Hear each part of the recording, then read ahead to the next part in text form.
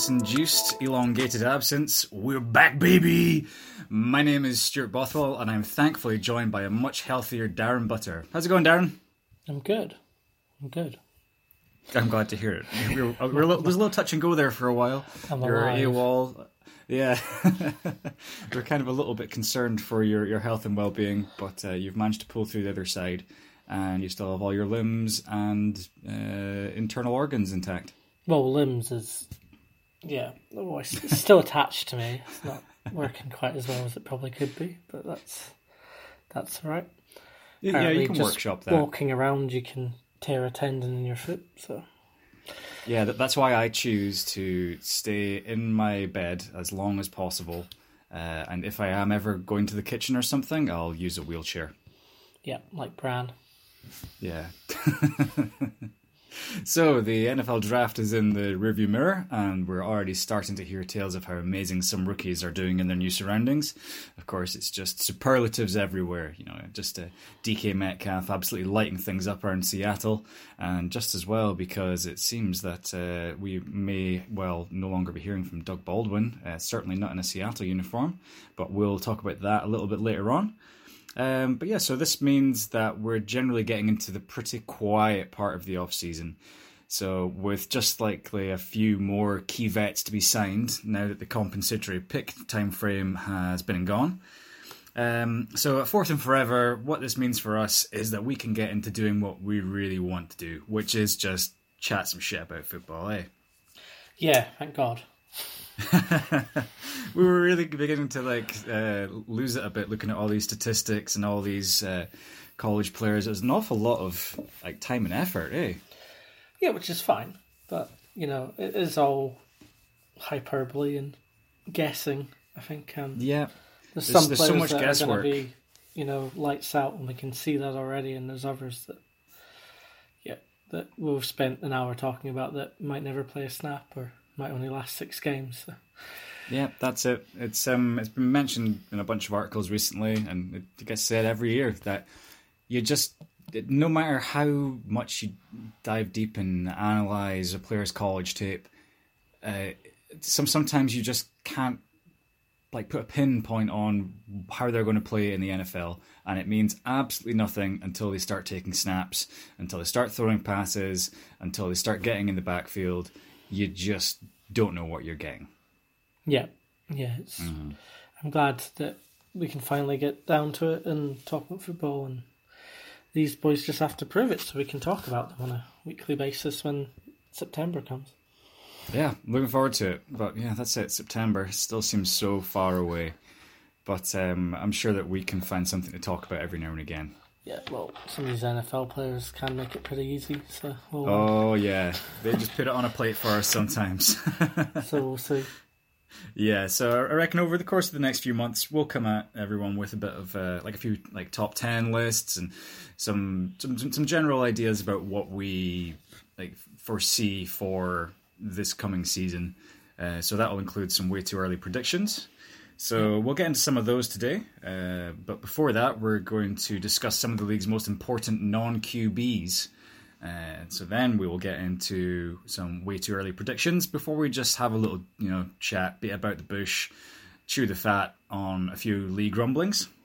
So let's just dive right in, shall we? So what we're thinking about the most important non-QBs in the NFL. Obviously, quarterback is probably the most important position in all of team sports.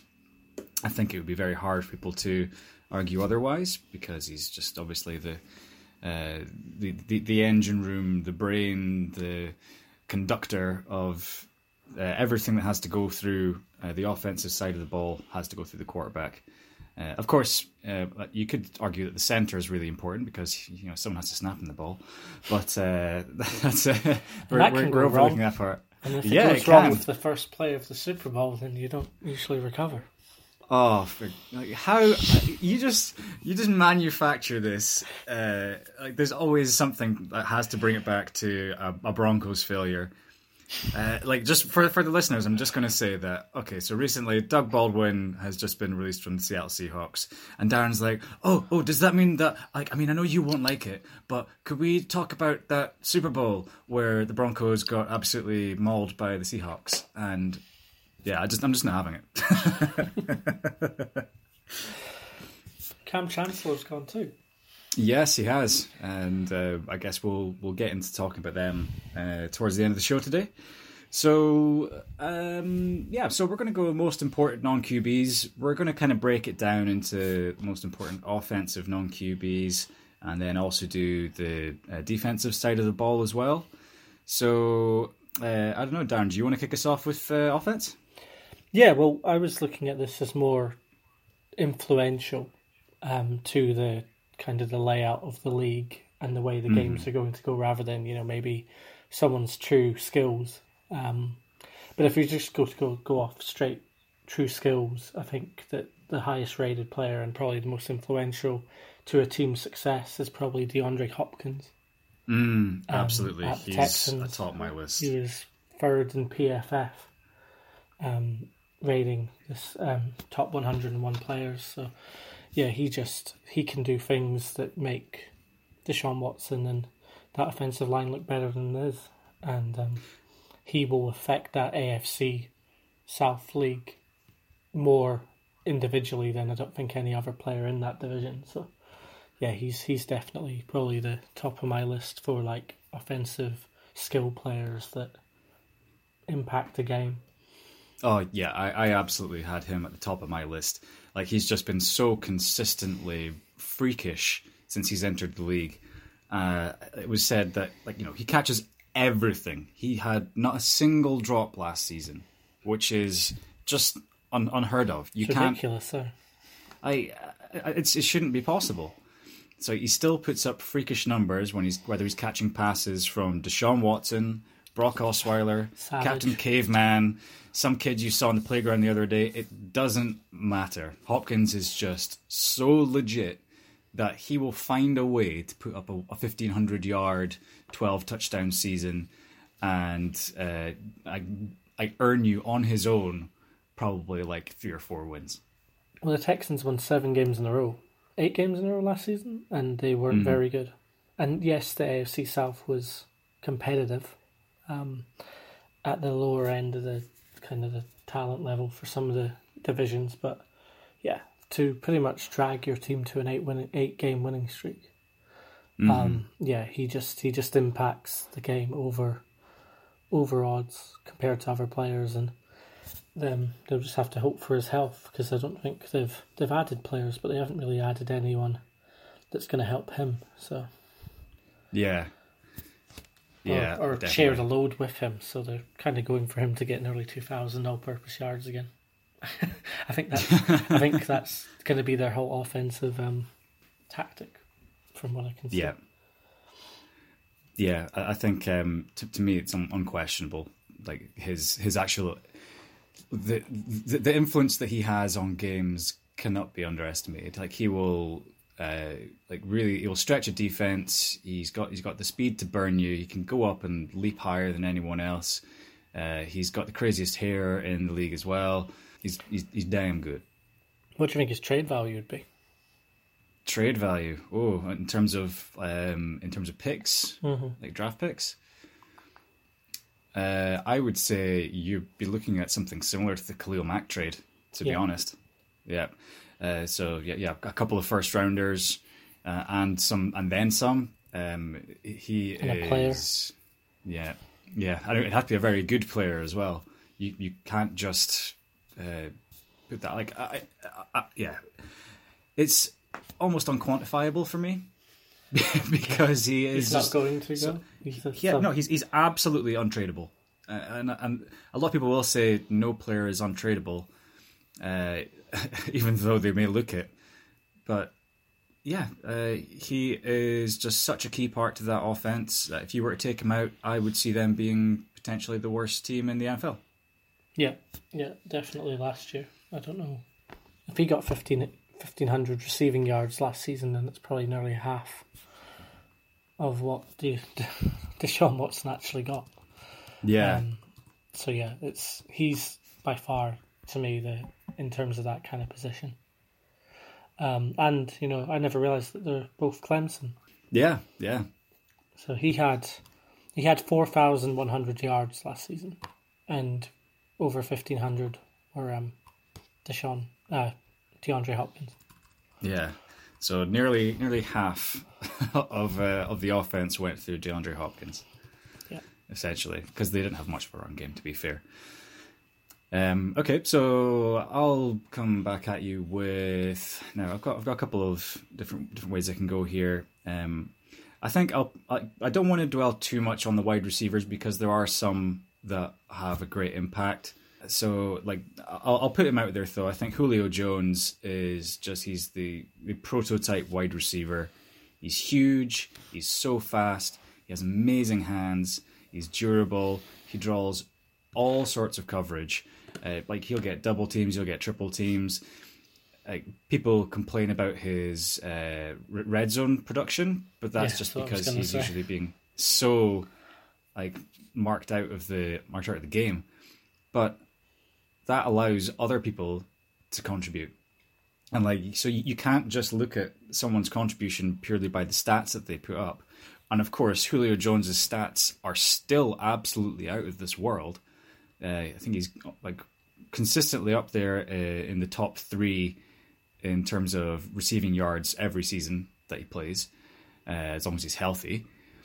And he allows for the other players in his team to become very successful. And Atlanta have recognized this, and then they've said, well, what we're going to do is invest heavily in our second and third, fourth wide receivers so that there's so much attention going on Julio, but we also have other great weapons that can more consistently come down with the ball when they have to do something with it. Yeah, definitely. So Calvin Ridley got his chance to kind of shine with the one-on-one coverage. It's probably the first time he'd been one-on-one coveraged since he joined Alabama. Yeah. So he's coming into the NFL and he's probably finding it a bit easier than what it was in college for him because he was the number one. And now he's got Sanu and Jones playing 1 and 2, and it just makes it so much easier for Calvin Ridley and Sanu to get free and score those red zone touchdowns when Julio Jones is being double teamed. So yeah, but I would say Julio Jones himself probably would say that he could do more in the red zone from getting open. I know he was saying last season he got that finally got a red zone touchdown, and he was like, "Oh, I should have got a couple more this season." But that's just that winning mentality. Yeah, it's like he holds himself to a very high standard, of course, and if he got the 50-yard bomb to get them into the red zone, then he's done his job for the drive. He just has to, run his route and. Assuming that most of the stuff that happens with Atlanta in terms of game planning is that he's going to be double teamed, so he knows it. Yeah, exactly. They play what defenses give them, and I can see the Falcons really having a bounce back year. That offensive line, they're really investing heavily into it. Of course, new offensive linemen coming into the league don't always land straight away, but getting Chris Lindstrom and Caleb McGarry to help shore up that offensive line, two first-round picks that they've invested there. And you got Alex Mack at center, you got Jake Matthews is out at left tackle. If that comes together, look at your offensive weapons. Of course, you got Matt Ryan back there. Devonta Freeman should hopefully be back and be fit, and then therefore he will still continue to contribute. Austin Hooper should be back, looking good. Then you got Mo Sanu, Calvin Ridley, and Julio. That's quite scary offense. It is, yeah. But they had Sarkisian last season? Yeah, Steve Sarkisian. Was very vanilla, very beige kind of offense, and they weren't really doing much. So hopefully they can get a bit more scheme, get the game planning a bit more exciting and get players free so they can put up numbers. Now they'll have offensive coordinator Dirk Cutter, who was the I don't know if I can say mastermind behind Tampa Bay team from last season. Tampa were so bad on defense, but you saw how explosive potentially they could be on offense. So if he can implement that into a much better offense in Atlanta, then we could see some real fireworks here. Yeah, and I think the fans will want that. They're getting beaten by the soccer at the moment in terms of crowds. So yeah. I think the Atlanta faithful are using their money and their time to show that they want to be entertained. So yeah, and rightly so. You got to get them back to the Super Bowl and give them a chance. And run the ball. Yes. Oh my God. Don't take a sack to take you out field goal range. Anyway, we're not going back and dwelling on that. What have you got for us next? Who else have you got? Okay, to do the kind of slam dunk ones, I'd say if I quickly touch on the wide receivers I've got Cooper Kupp and Thielen in the NFC. And then, two interesting choices there. I'd say Thielen in particular is he makes a lot of sense these days.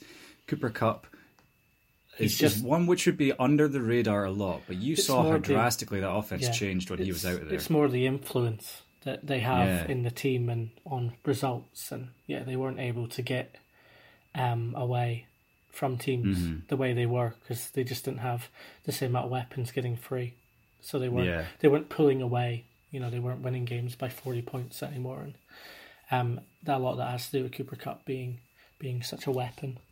Adam Thielen, just because he's solid, he's just such a solid wide out. Yeah, he's a fantastic all rounder. Great hands, great route runner. He's got speed to burn you. He's got the right attitude. Yeah, Thielen's a special up and coming player. Yeah, and in fact, I'll go past up and coming. He's there. He's arrived. Yeah, and it's being from Minnesota, going to Minnesota, playing for Minnesota University. He is the heart and soul of that team now, I think, and they have to hopefully keep him fit because he does do a lot for the Vikings. The other two wideouts have got Devontae Adams, the Packers. He just needs to be himself. He needs to be brilliant because they still don't have that many weapons. There's no one else behind him, really. Although they will say that they love Marquez Valdes-Scantling and a few other guys there. Geronimo Allison come back and be healthy this season. Hopefully that'll all work out for them. Yeah, they have to. But then the other one on the other side of that is Randall Cobb going to the Cowboys. Influence-wise, he needs to be good. Otherwise, the Cowboys are going to be more of the same, really. So he's their big offensive pickup, unfortunately, for Cowboys fans. So we need to come back and we need to talk about an article that Bucky Brooks wrote recently about Dak Prescott deserving to be one of the next $30 million season contracts. We can discuss that towards the end because I have all sorts of opinions on that. He needs to be good because Cooper can't do it on his own. Now, one person you've left out of that list is Antonio Brown. So now I'm sure we're not sure how he's going to fit in this offense in Oakland, but there's zero doubting his impact over the last few years. Statistically, just the best there is. But then also there's is he going to really influence the NFL? You think of how much quarterbacks influence the NFL. Do you think him at the Raiders is going to make much difference to the overall standings in the league? I think it could, but that will depend on how the offensive line of the Raiders manages to keep Derek Carr clean. If you can give Derek Carr a little bit of time to get the ball out to Antonio Brown, I could still see him putting up Antonio Brown numbers. I don't think it's going to be as big as that. I still see him you'll still get something like 1,300 yards though, and maybe like 9 or 10 touchdowns, which isn't up there with like your 1,800 yard seasons or anything like that. But he'll still put them up, and he will get the Raiders. Obviously, it'll be hard to tell whether it's just his influence because the Raiders have brought in so much new blood, especially through the draft. It'll be hard to see it because as soon as you bring in another player, that's someone else who can take away coverage or make the defense second guess, which can buy the weapon, the person that we're talking about, some more time. So yeah, there's influence all over the place. Yeah, I just want to see it. I'm not ready to say he's going to be one of the most impactful non-QB players until he does it for the Raiders. I think it's just... I've got an asterisk next to his name. Yeah. Anyway, if I move on from wide receivers, the next obvious one for me is Alvin Kamara. At New Orleans. He just what he provides in terms of game plan and scoring is just outrageous. So as an influence on a game, he definitely has shown over the last 2 seasons that he can get the Saints into position to win the Super Bowl. So yes, he's definitely there, and he doesn't seem to have any real injury concerns. He doesn't really take time off like Fields. So yeah, he's, in my opinion, got a very high influence rating on a team, and I don't really stand with the whole. This is the thing that gets me about when you talk about like draft and everything, and about any running back can do something, you shouldn't pay them or draft them, and then as soon as the season starts, everyone's like, oh, I can't wait to see Alvin Kamara and that play. I'll note I've left Gurley off this because he hasn't done anything for about 3 months. Yeah. Well, about 6 months is the last time I saw him have a good game. So he's one that's kind of, same as Antonio Brown, kind of come off it, needs to show it again for me. Yeah, now I would say that Kamara definitely earns a spot on this list, but the whole conundrum with running back value is something which gets discussed to no end these days, especially because we listen to a lot of PFF and what we listen to them and we take that on board quite a lot. So Alvin Kamara, fantastic contributor on a really strong offense in New Orleans. He's got all these other weapons around him, and so that makes him more valuable. And then you go to New York and you see someone like Saquon Barkley, who has been nothing short of phenomenal as a rookie. He came in, he did absolutely everything. He's broken all sorts of records, but the Giants still sucked because he wasn't on what was like an actual good offense. He was the sole workhorse there, but he was like always having to do it in situations where they were just still going to end up losing games. So he couldn't really have as much influence on it as he would like.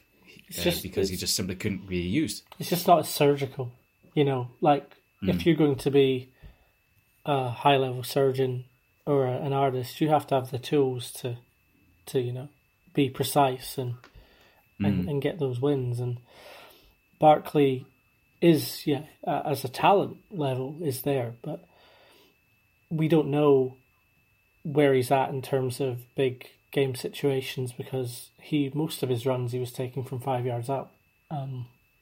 They're long distance yardage, whereas you can see from like Alvin Kamara that he'll swing out and he'll beat a player he shouldn't beat.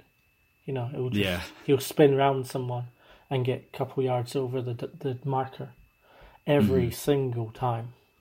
He's like the Julian Edelman of running backs.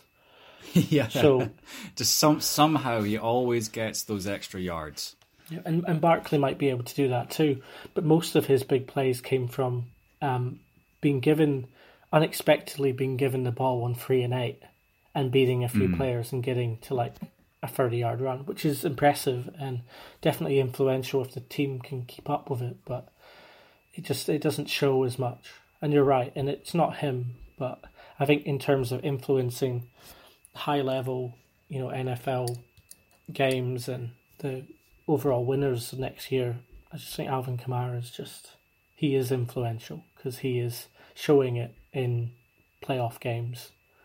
Yeah. And he's torching the Falcons and he's torching the Panthers. Yeah, he's doing it week in, week out. Often against very good defenses as well, and he'll do it in a variety of ways. So he'll be involved as a running back, he'll be involved in the passing game, he can actually play out of the slot, you can put him out all the way wide if you want to, just anything. He always has to be accounted for on the field. Yeah, but in saying that, he is the only running back I've got on this list, so I have taken that into account. But I just think, he's on the level above at the moment in terms of what he does in games. Would you have an asterisk next to Lev Bell? Don't know what he is. We all know what he could do, but can he do it again? And can he do it in another city behind a different offensive line? We don't know. Yeah, if we're saying this is a far too early podcast, then I'm holding out on Lev Bell. But after 3 games, if he's not suspended, we'll probably be talking about him as the difference maker for that Jets team. So, look, if he can put up 150 all-purpose yards against the Pats and win Jets a game at home and away against the Pats, then I'll be putting him at the top of my list, I'll be honest. But oh, hell yes. he's going to need to show it. He hasn't shown it for a while. And that's not necessarily his fault. But, he's not there at the moment for me. Yeah, whilst we're on running backs, so we're saying Lev Bell, he's a maybe unknown quantity again after taking a year out and moving cities. I would say that one to watch in the running back stakes. No, of course, I am saying that the value of running back is often dictated by how good the offense is. So if offenses take leaps, then the running back's value goes up exponentially, because you can be leading in a game, and then that allows you to get even more stuff to grind out wins just through the running back. Now, I'm not just being a homer here, but when he broke out and started to get more carries, he was incredibly effective. I think Philip Lindsay from the Denver Broncos, he could be an excellent complement to an improved offense, and he could be up there with the top running backs in the league. You see the way in which he runs, it's with more determination than anyone I've seen. For a smaller guy, he just keeps his legs churning. He's determined to get every single yard that he can get. And if he has to do it through juking people, if he has to do it through a spin move, if he has to just try and run through someone who's 70 pounds heavier than him, he doesn't care. He's going to go for it.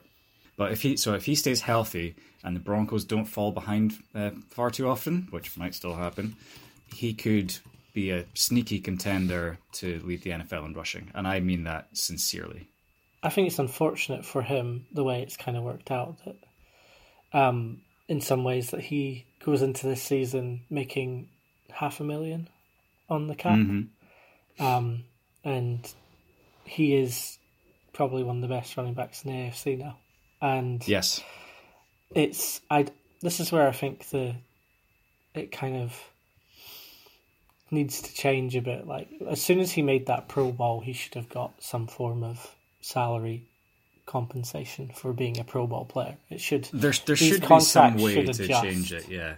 Because he's a 7th round pick, and no, he was undrafted. Undrafted, yeah. So I get mixed up with him and James Conner. Yeah. Now, Lindsay is far more likely to earn money at the Broncos than Conner is at the Steelers. So, he will, I think, get his value probably before his contract ends. Because he's not allowed to renegotiate it until next season. But yes, it's tough. It's tough to be that influential, and it makes the Broncos need to take advantage over the next 2 years of that he is only on $500,000 and he is going to play 3 out of 3 downs pretty much. The value of running back contracts, though, has generally plummeted around the league, aside from David Johnson, Todd Gurley, and Lev Bell, of course. You could still get him as a big contributor, but on a lesser contract. But I guess we'll just see how that goes. So, shall we move onwards? Yeah. Okay, so I've kind of got a bit of a wide-ranging one here, because I think that these guys deserve a lot more love than they get.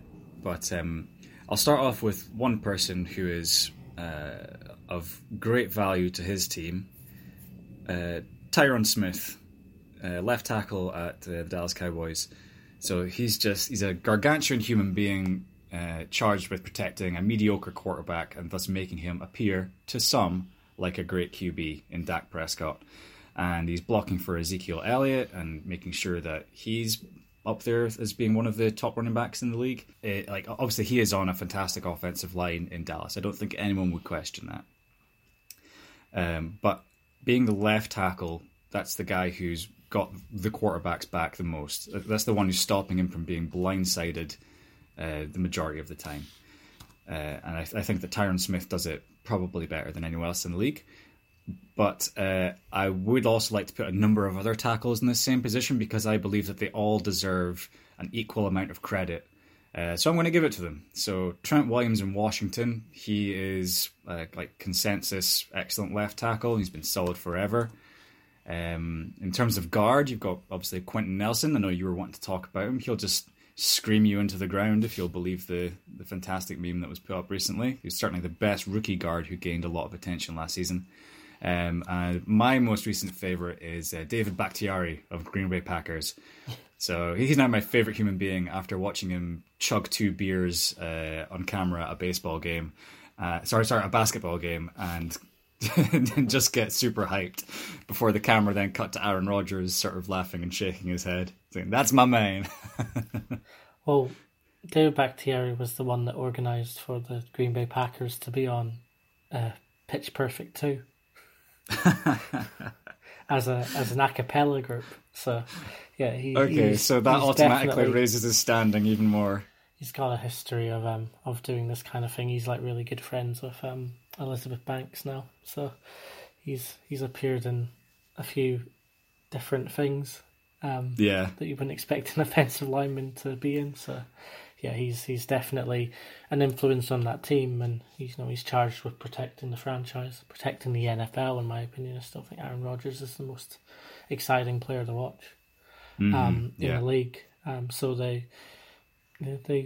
he is influential because if he stays on the field, but he does come off a lot. Like if you watched the condensed of Pats versus the Packers a few weeks ago, and within in that game they lost like 2 or 3 linemen for like big third down plays and stuff, and they've got to stay on the field and try. Yeah.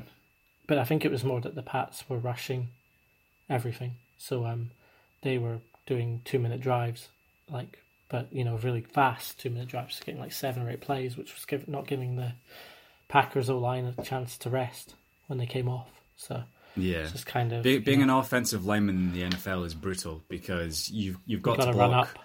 Yeah, exactly. You got to run. You're a bigger guy. Your body's not supposed to be built for running, and then you've got to like push 300-pound men away from you. You've got to manhandle them. You've got to keep them off of your franchise, whether it's Aaron Rodgers in Green Bay, Tom Brady in New England, Will Grier in Carolina.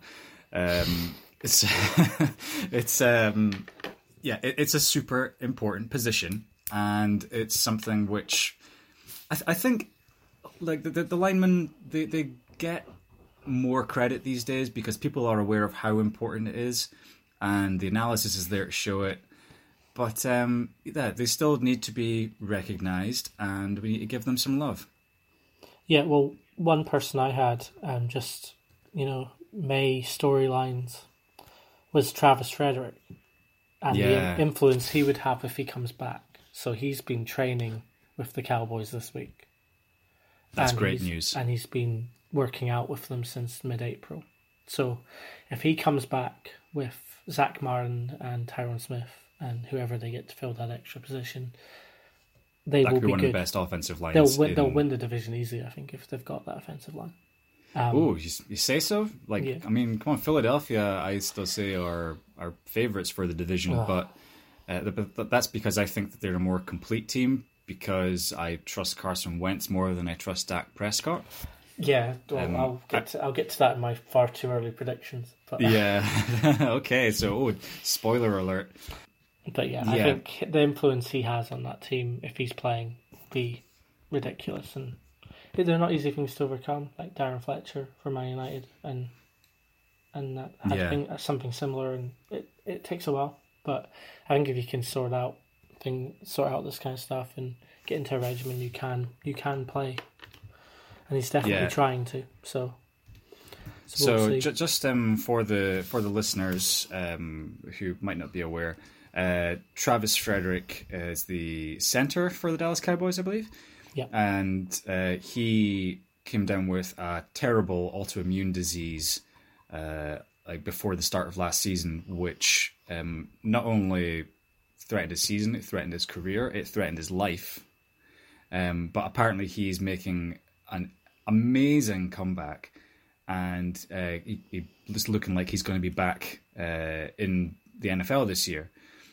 Which is just is fantastic news for a guy who was obviously such an important part of that offensive line, and he will really help shore up that part of the middle. And like, I am of the view that Dak Prescott needs a good offensive line. Yeah, I don't think that he could do it without one. And so if Dak Prescott does end up getting this $30 million contract, which we're going to speak about later on, he needs to be giving a lot of that to his offensive line. He needs to buy them cars. He needs to buy them houses, anything. Amazon stock, whatever you can do, give it to them. Yeah, so Frederick has Guillain-Barré syndrome, which is when the body accidentally attacks your spinal nervous system in response to an illness. So it's pretty much his body's been trying to defend itself against an illness that isn't there. Yeah. And you have to teach there's obviously treatments and that to teach the body to stop doing that. But when he came out, which was, what have we got here, August last year, there was no timetable on him coming back. So the fact that he's even training again in April and May is unbelievable. Because he's only 27 years old. So. Yeah, 27 years old, great beard. I like it. Yeah. Okay. So, do you have someone you want to put forward now, or was Travis Frederick your guy? It was Travis Frederick, if he plays. Someone that will play, obviously, is Quentin Nelson. The difference he makes in terms of that winning mentality for the Colts is ridiculous. But he's been getting a lot of love recently, so I don't know how much we have to actually go into it. But I think the main thing with the NFL now is because of the changing CBA, collective bargaining agreement, they don't train offensive linemen all the time. They're not allowed to practice. So we're seeing the difference of really good linemen. Players that only need to train once a week and can go out and play on a Sunday. Yeah. Because they're so valuable now. And Quentin Nelson's one of them. You know, he's coming straight in, doing his two reps a week, and then getting straight in on a Sunday and making a difference. And it's been shown, especially with like players like Eric Flowers and that it doesn't happen every time. You can't always get it right. No, it doesn't happen every time. So he is important, and he's pretty much put the Colts as one of the favourites in the AFC. Obviously, they've done a lot of building, but picking up those two rookies. Yeah, considering where the Colts were, considering where they were a short time ago, completely luckless for the sake of a pun. They were looking like they were going nowhere, and then all of a sudden, this incredible team's put together by Chris Ballard, and Frank Reich is utilising them in the best way possible. And so much so that I think Chris Wessling of NFL.com had the Colts up as his number 2 offense in the NFL, which I found a little bit high. I guess we will see what happens with them this season. I do have a great affinity for the Colts. I think that they are a very fun team to watch. And I look forward to seeing what they can do this season. Yeah, definitely. The only other offensive player I really want to add at the moment, well, don't know if we'd consider him an offensive player, but this is really just due to the influence he's going to have on a couple of teams. And that's Robbie Gould. Okay. The kicker, I think. Okay. Would you like to explain your work, young man? So Robbie Gould is currently in the middle of a contract kerfuffle with that he is. The 49ers. He is probably the most clutch kicker in the league, and has been for a long time. And he helped 49ers win games last season that they wouldn't have won without him, because they couldn't get the ball in the end zone. And he was hitting them from everywhere. Now, the Bears want Robbie Gould, obviously after Parkey shitting the bed. Yeah, well, I think that in the was a little bit playoffs. unfortunate for Cody Parkey hitting, was it both uprights? And being deflected. Yeah, and then going on the Today Show or whatever and talking about it, and then the Bears took in, what was it, 8 kickers to try them out, and then they just said, okay, we want you to take a 43-yard field goal and do what the last guy couldn't. And then of the 8 guys, 2 of them managed to make this single 43-yard field goal. So that kind of backfired on them, perhaps. They know that, they certainly are seeing the value in a good, consistent kicker. Robbie Gould's got history there.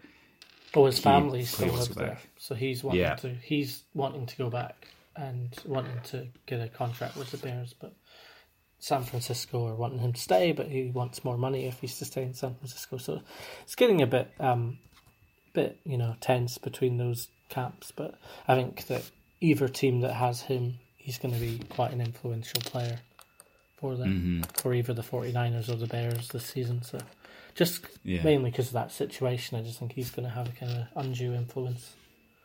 Yeah. Obviously, we're spending a lot of time on the offensive side of the ball, but since you mentioned the 49ers, I will go as far as to say that George Kittle, did you see what he did last year? Yeah, I did. Single-handedly destroying teams, resulting in more yards in a season than Gronk ever amassed. He was catching passes from Nick Mullins, CJ Beathard, and your mum for 14 games of the season.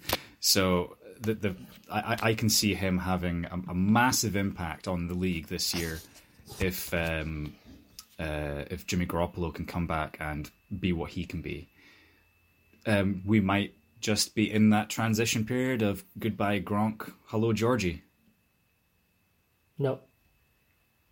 Yeah, I think he's gonna be good. Do you think he's the next Gronk? Oh, I don't know. I'd say if we're gonna say tight ends, obviously Kelsey has a big influence on games, but obviously as you found out last year that he doesn't actually score many touchdowns. Yeah. So it doesn't actually get you many points if you're in a scoring fantasy league. But yeah, that can happen. It's hard picking up tight ends like that, but yeah. Anyway, moving on. I will point out some of your wins when they happen. Thanks, man. Thanks. When they happen, but it's always easier to remember the losses because those are the ones which are more sweet for you. So, well, I'm part of this fantasy league next season, so there's plenty of opportunity for you to have a go at me.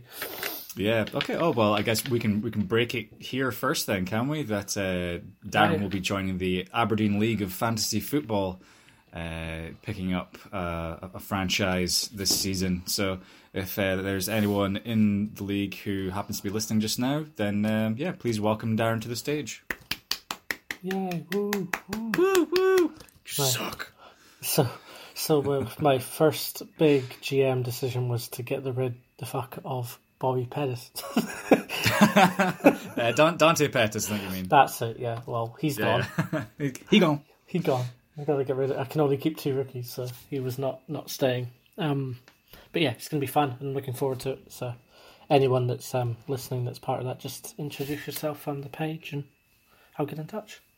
Yeah, cool. And I don't know if I mentioned to you, but we will have to call into a live draft at like 3 a.m. 1, something like that on a Sunday. But I'm sure that we can survive that and still get ourselves to work the next morning.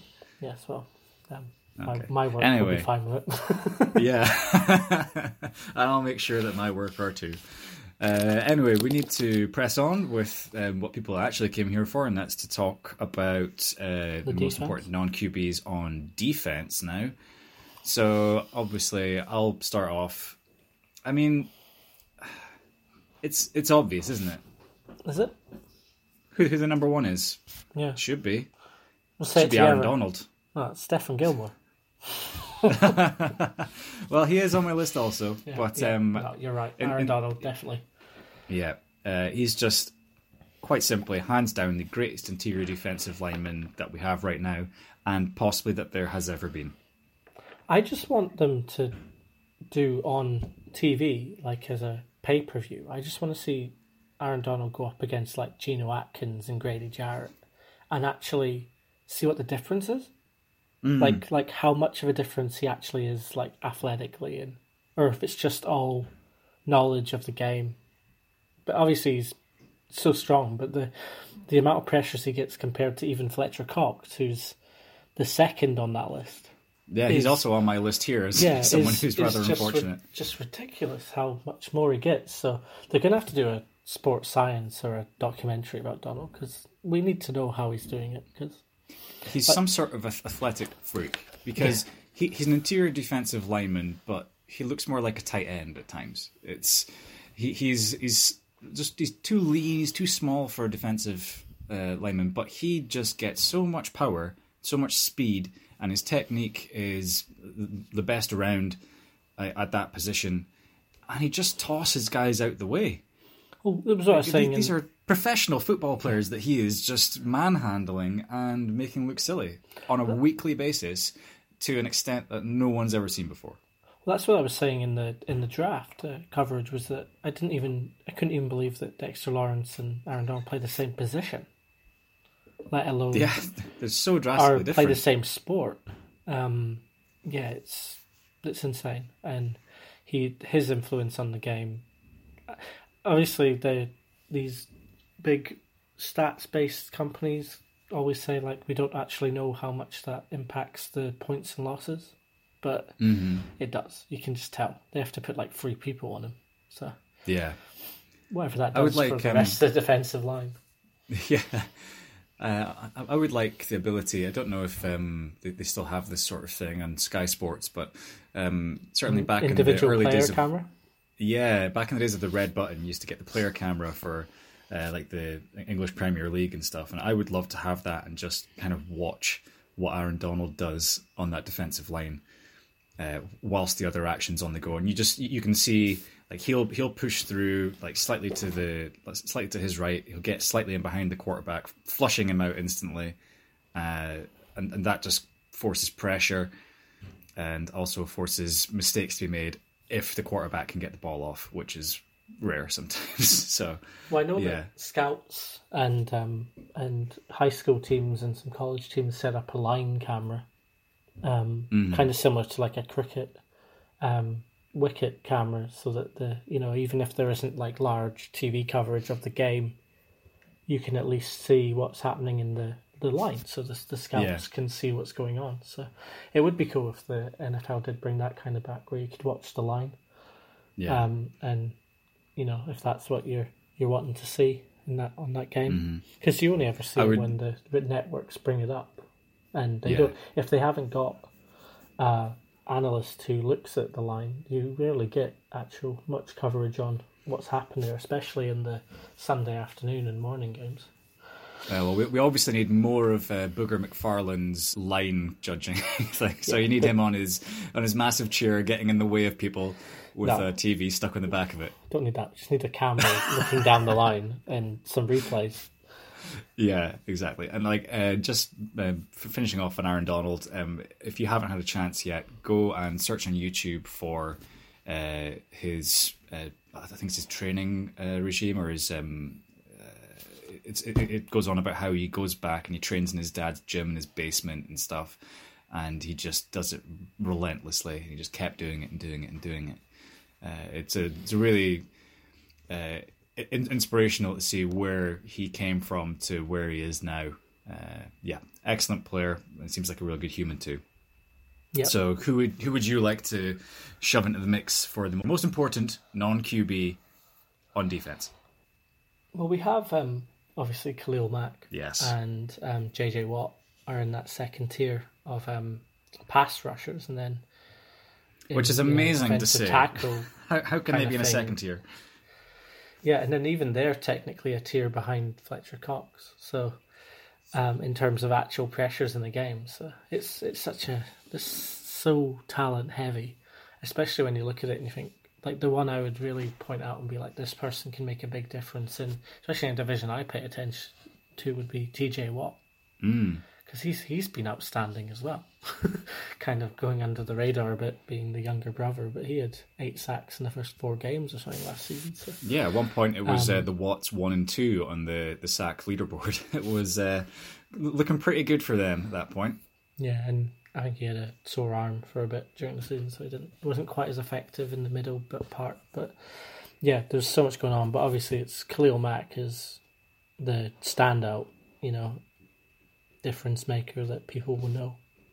Absolutely. But as I say in the stats, Fletcher Cox is actually getting more pressures and having more influence on the game. Well, I think since we've brought him up a couple of times, Fletcher Cox is so often overshadowed by Aaron Donald. But that's kind of like getting 100% on a test only to find out that someone else got 115%. It's just totally unfair.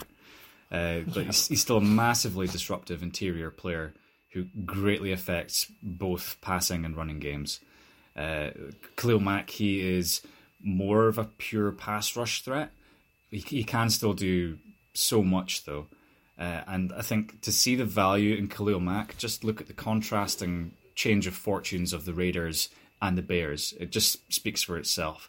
Like, through the most of the season, Khalil Mack had more sacks than the entire Raiders defense. And had he been fit for the whole year, he would no doubt have eclipsed their woeful 13 sacks on his own. Like, he's just a completely transformative player who has made something really exciting in Chicago.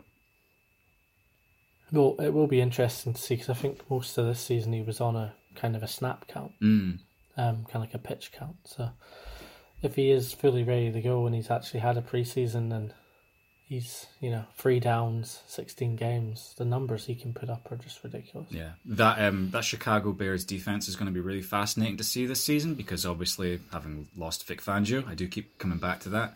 But don't rule out just how important Vic Fangio was to that. Like, that scheme, that system, it worked so well. So they've got someone else in now to work with that. Will they be able to just go for the same sort of system? They've lost a couple of players like Bryce Callahan there, but you've still got Khalil Mack up front. And you've got like Eddie Jackson playing back at safety, probably the best safety in the league last season. There's still an awful lot going for Chicago, but we'll see what happens with them. Yeah, definitely. Okay. So I think I'll go for a couple of my asterisk players here. I'll just go for one. So Earl Thomas, when he's fit, nobody does everything better. And him going to Baltimore is going to be a very, very interesting fit. He's a ball hawk. He's a tackling machine. He covers so much ground. He's really smart. He has these instincts which are just off the charts. He takes away such a massive section of that field and forces you to like push the ball either outside the numbers or just swing it out to someone. Just find out where Earl Thomas is and go away from him, because Earl Thomas can be on one side of the pitch and he'll still run someone down on the other side if he has to. He's the best safety in the NFL since Ed Reed, and I don't know if I'd be able to compare them or anything, but I really hope that he comes back from this broken leg that he suffered last season and is just the same as he was before. I think he'll be fine. I think it was unfortunate, the broken leg, but he hadn't been training, and sometimes that happens. Obviously, some people will say, "Oh, broken leg is just random," but it does have to do with positioning and anticipation and stuff as well. Yeah, a lot of players can avoid being rolled up on, especially in the open field, or they're used to coming down a certain way, and if you've not been practicing or training with the team, then you do become more likely to have these like little slips that can lead, especially in a sport like the NFL has, that where you're up and down, you're getting hit as you're coming down. You have to practice that kind of thing. So I think he didn't want to play much last season, but he still wanted to play. He wanted to play to show them that he was playing angry and that he was still really valuable. He wanted to show them what they were going to be missing. And then when that injury happened, it just backfired so badly. But he's got out and he's got to a really good situation now in Baltimore. Yeah, it's not Dallas, where you apparently really wanted to go, but there's only so much that they could do for that. Yeah, definitely. But he should make an instant impact on the AFC being in that team. And yeah, he's just fun. He's a good player. Yeah, definitely. Really, really like him here. Okay, so who you got for us? I'd say part of me is just, as a Homer Brown, I really think that Denzel Ward has the opportunity this season to be unbelievable. Mm. But it depends on the scheme that the Browns run. So if he gets to do what he did last season, he's going to have a massive impact on games. Because he was all over it. And, these interceptions he gets are killers. Mm. They kill offenses. So I think he's got a chance to step, especially with help on the other side. Yeah, it's Greedy Williams being picked up in the second round. Yeah, really big. He's got a chance to make a massive impact on the AFC. Would you put him down as being more important than Myles Garrett then? I would say so. Myles Garrett still needs to really get those plays, like really influence and get the turnovers, because most of the turnovers from the Browns are coming from making great tackles in the open field. Mm. But with the boy from the Giants, Vernon, coming through Olivier Vernon, as well, yeah.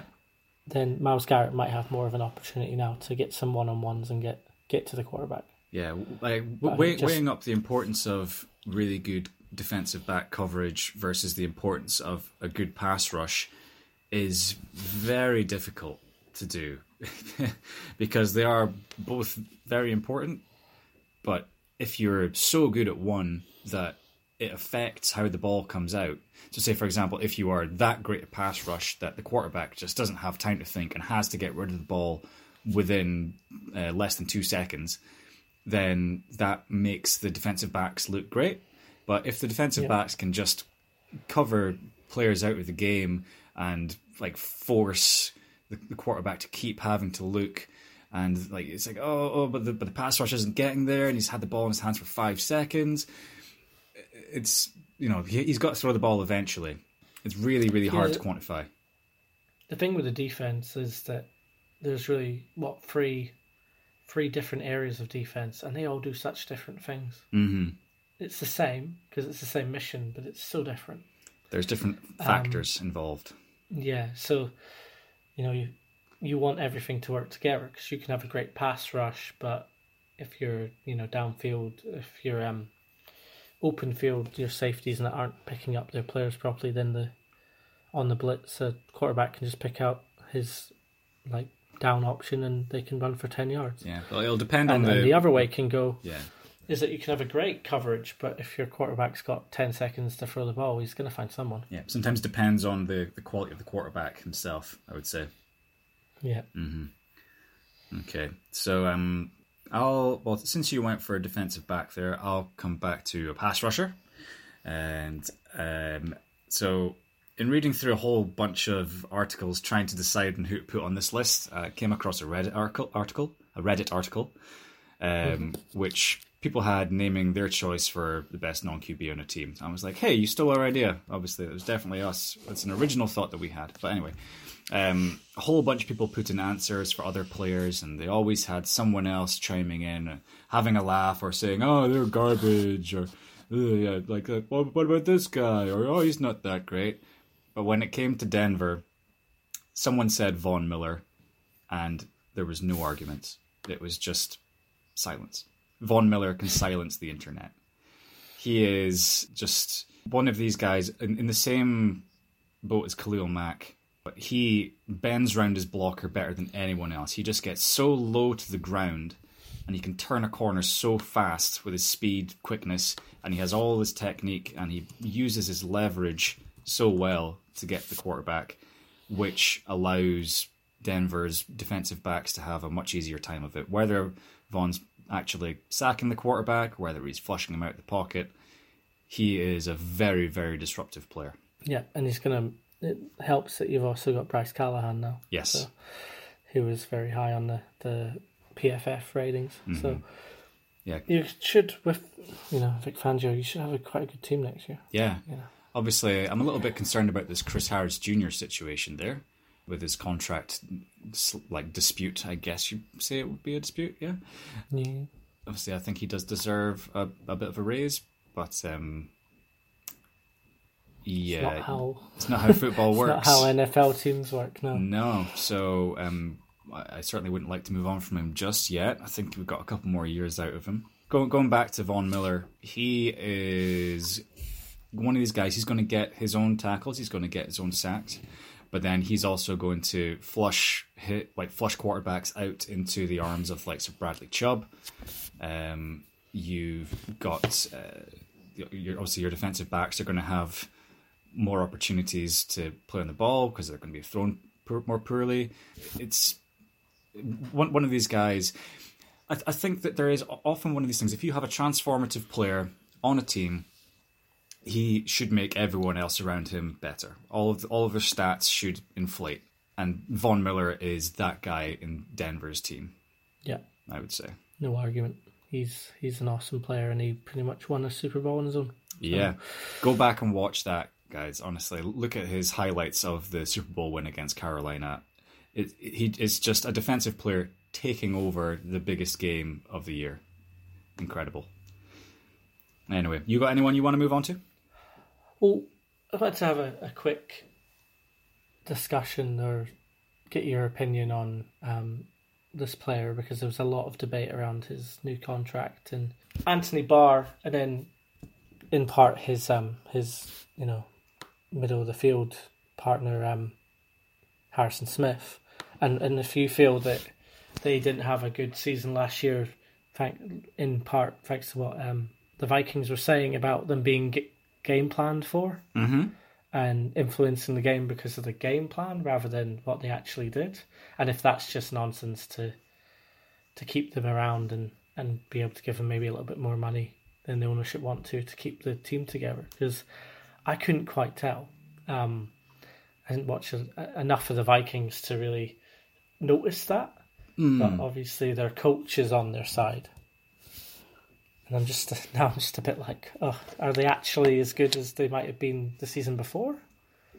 I don't know. Well, I think that Anthony Barr he's an interesting player, but he's not like an every down player these days. He is like he's one of these guys. He's a pretty freakish athlete for a linebacker, and he's in an all right linebacking core. The strength of that defense should be on the line and out in the defensive backs. It's like you previously mentioned Harrison Smith. I think he's a fantastic free safety, a real missile out the back there. You got Trey Waynes playing left corner, and Xavier Rhodes has been excellent as well. But Anthony Barr, I actually thought that he was going to be allowed to walk. I thought that he was one of these guys who just wasn't going to be, like, he was going to be the odd man out, because there's a bunch of guys on that line that they all need to pay, and they're going to need to pay their cornerbacks soon as well, and I just see more value there, whereas Barr, he's not been like stellar. Like, he had that one interesting year, I think it was his rookie campaign, where he really put up very good numbers. He got a whole bunch of sacks, he had interceptions, he had forced fumbles, he had fumble recoveries, but he's not been quite the same since then. He is very quick, he's pretty big, but yeah, I just feel that you could get more out of it. I don't think that he's worth how much they paid for him, and it's probably going to come back and bite them when they have to let someone else walk.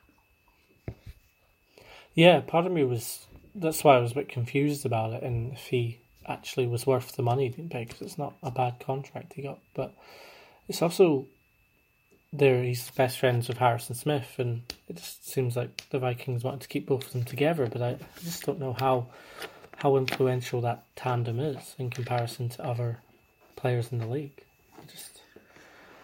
I wasn't sure. Like, you're looking at the major acquisitions in the off-season and the big plays that teams have made, and Anthony Barr was definitely either going to be one of them for the Vikings or the Jets. Yeah, he was given big money, but yeah, I don't see him being... And then when you actually look at it, it doesn't look like he's...